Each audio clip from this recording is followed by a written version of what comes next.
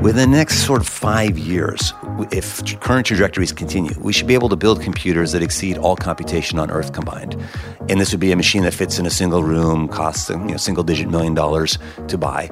And then give it like another 5 years, it could outcompute the entire universe. What does that mean? I mean, it's mind-bending. And this was David Deutsch that first came up with this analogy that said if you took the entire matter of the universe and reconstituted it into the best computer one could ever imagine designing, it still could not solve certain problems, and these computers could.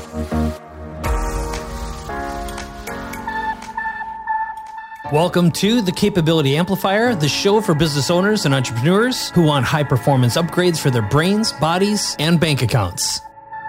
Steve Jurvetson, so nice to have you here. We're at the Near Future Summit, and I've been a big fan. I've followed you for a long time, and some of the work you've been doing is extraordinary. So I think I'd like to start this out by just asking, what are you most excited about right now in terms of the patterns of behavior, investment opportunities, and where the industry as a whole is going from a technology perspective, Silicon Valley and everything that you're involved with, space and beyond? That's a big, broad question. I did it on purpose. Well, thank you. And I think that sets me up for maybe the best answer is I am most blown away by the diversity and breadth of opportunities, meaning the meta point that there are more industries ripe for venture capital and entrepreneurial revolution than ever before. Like if I compare to the 90s, when I started venture capital, it was software, semiconductors, and healthcare. That's it. If you invested in automotive, you'd lose your money. If you invested outside of this sort of narrow domain, it was a sort of fool's errand. And today, almost every industry is going through a massive revolution, some sooner than others, like automotive and aerospace,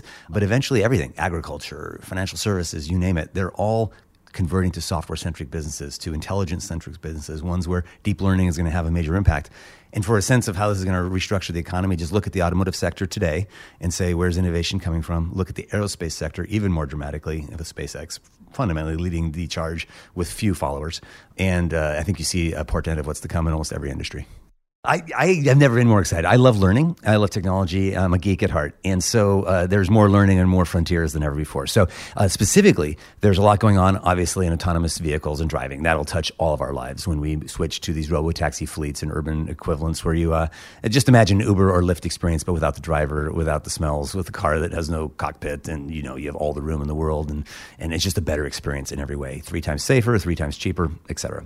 And Elon's got a bunch of cars ready to go. He's predicting, he's making some big claims right now. What do you think about the timing? Right. Now, to be fair, let me caveat, I'm on the board of directors of Tesla. That's true. I know. And we got to be SpaceX, okay. and a quantum computer company called D-Wave. So let me just caveat to say what he said publicly is that we'll have 1 million robo-taxis on the road by 2020. What that means, of course, is the installed base. So that all of the vehicles shipping today ship with these incredible new chip that Tesla has developed to do neural networks more powerfully, like a couple orders of magnitude more powerfully than predecessor technology, that he knows the hardware is there, the sensors are there, and they're working on the software stack. And so his belief is that by next year, that software stack will ship and it gets promoted over the wire. So all of a sudden, 1 million vehicles are capable of being autonomous vehicles, are capable of being recruited into a fleet that makes an income stream for their owner such that it pays back the ownership of the car in a ridiculously short period of time and shifts the entire economics of what it means to own a car. Right? It's kind of like Airbnb your vehicle, on a fractional share, like a few hours at a time. By the way, because consider your vehicle on average is used about 3% of the time. It just sits in a parking lot the vast majority of the time. And that's just incredibly inefficient. This is what contributes to congestion, to traffic jams, to urban congestion. People spend between 30 and 40% of their urban driving time looking for parking. Right? All that goes away if you just get out of the vehicle. And so you just have a little schedule app. Drives itself off, yeah.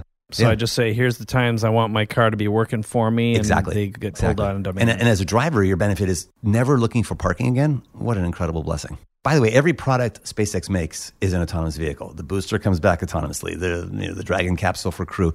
And much of their success can be attributed to the advances of computation, Moore's Law, both in navigation and control systems as well as the simulation rig. So both the autonomous car companies and the autonomous rocket companies basically benefit from billions of hours of simulation training before they ever fly or drive in the real world. And that's why a lot of these things are working the first time and more quickly than anyone would have guessed. So, by the way, to your earlier question, when will these robotaxis come?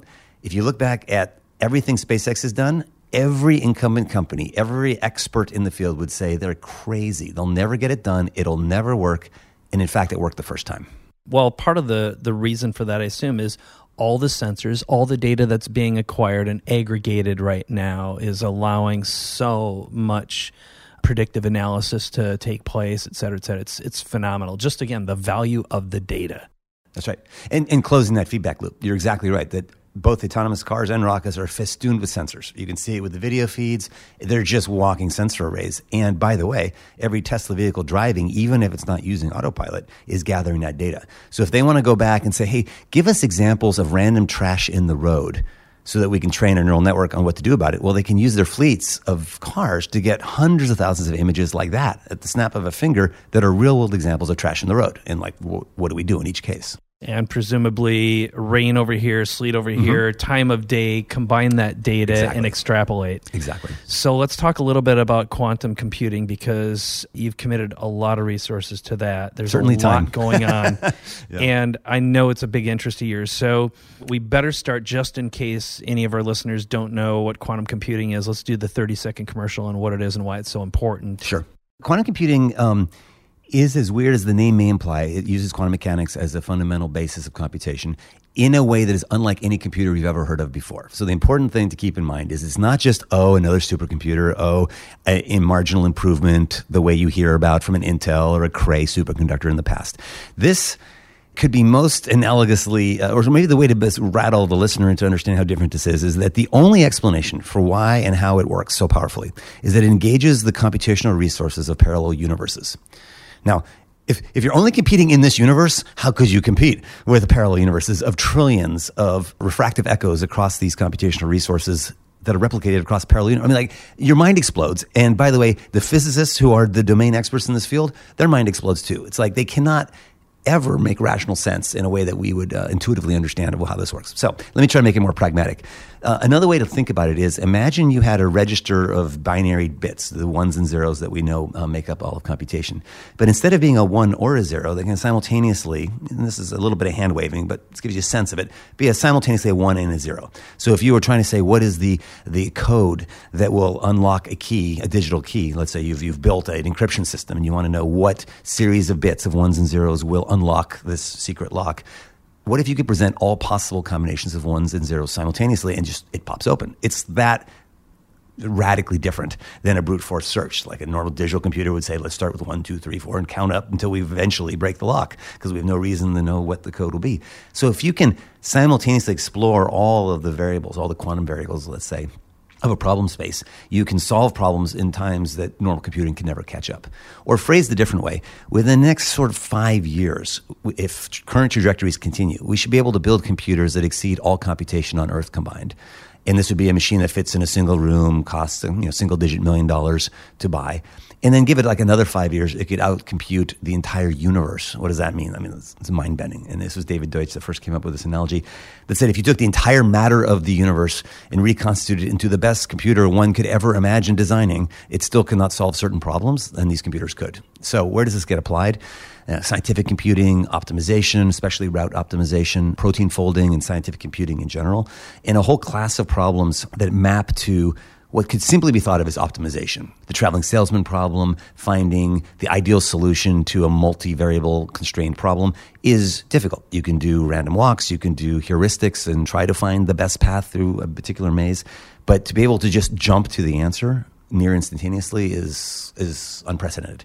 And so once these machines show a capability to exceed a normal computer, which some are calling quantum supremacy, to solve a problem that normal computers can't, it's not as if you just wait for Moore's Law and there'll be a back and forth. It's like there's no looking back. Like every year, these machines add resources that are exponentially more powerful than a traditional computer, as opposed to linearly. So we're just at that cusp of a crossover point where quantum computing moves from being not interesting to ridiculously interesting for a wide variety of problems.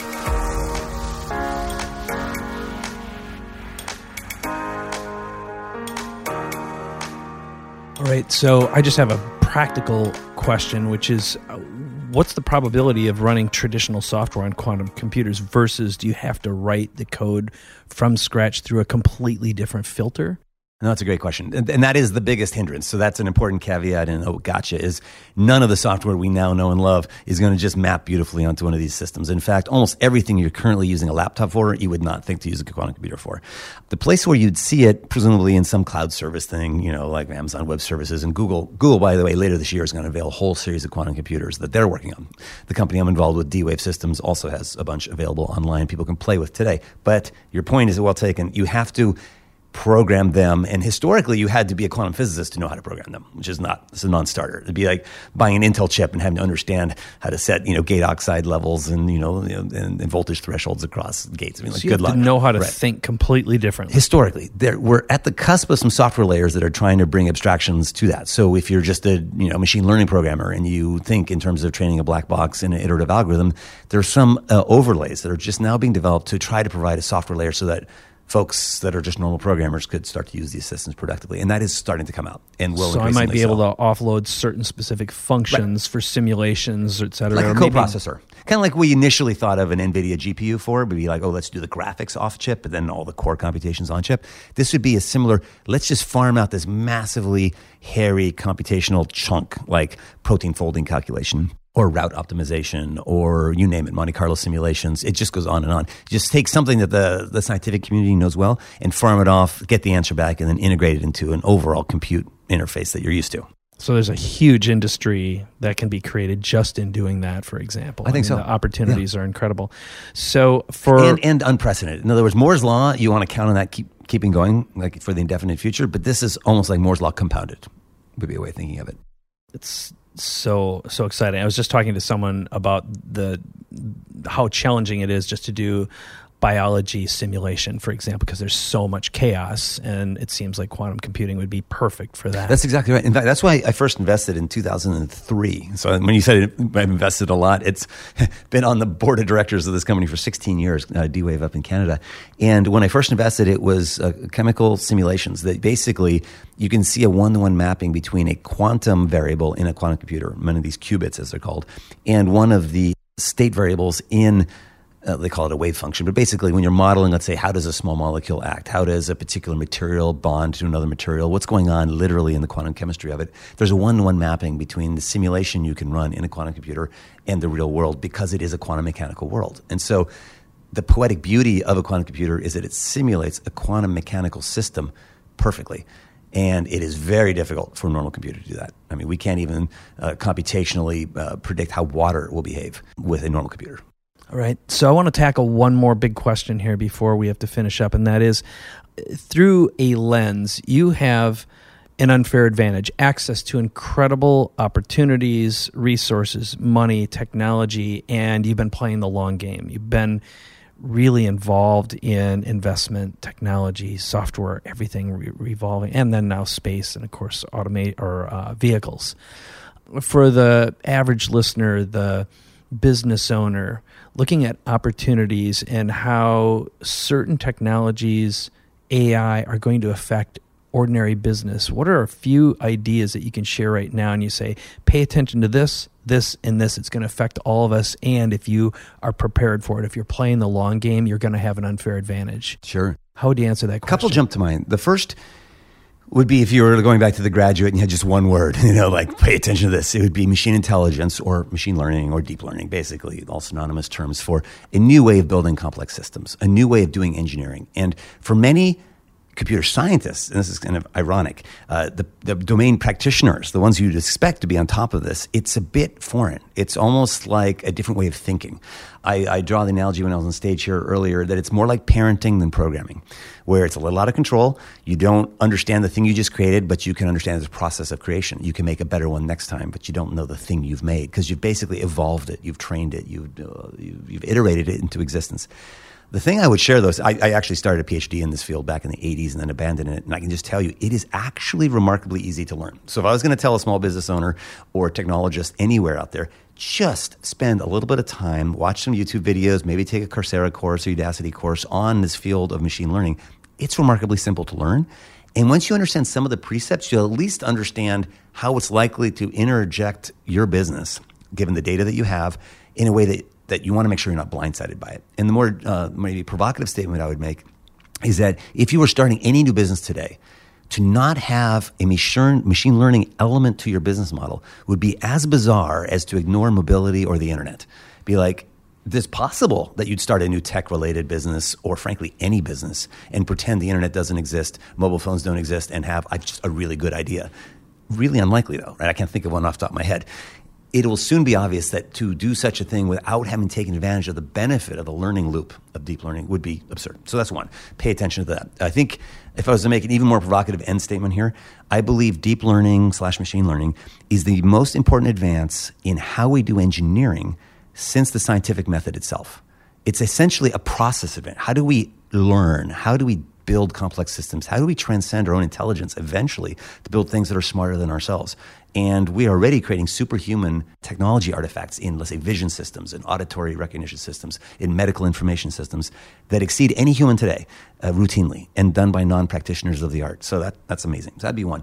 The second broad thing that most people haven't factored into their business planning is the near-term ubiquitous availability of broadband data globally, specifically by satellites. So SpaceX, OneWeb, and a bunch of other companies, actually scores of other companies, are working on launching thousands of satellites over the next 2 years to blanket the globe with internet broadband connectivity. So every remote village, airplane, boat, oil platform, Internet of Things thing out in the middle of nowhere will have gigabit Ethernet access to, frankly, low latency internet connectivity.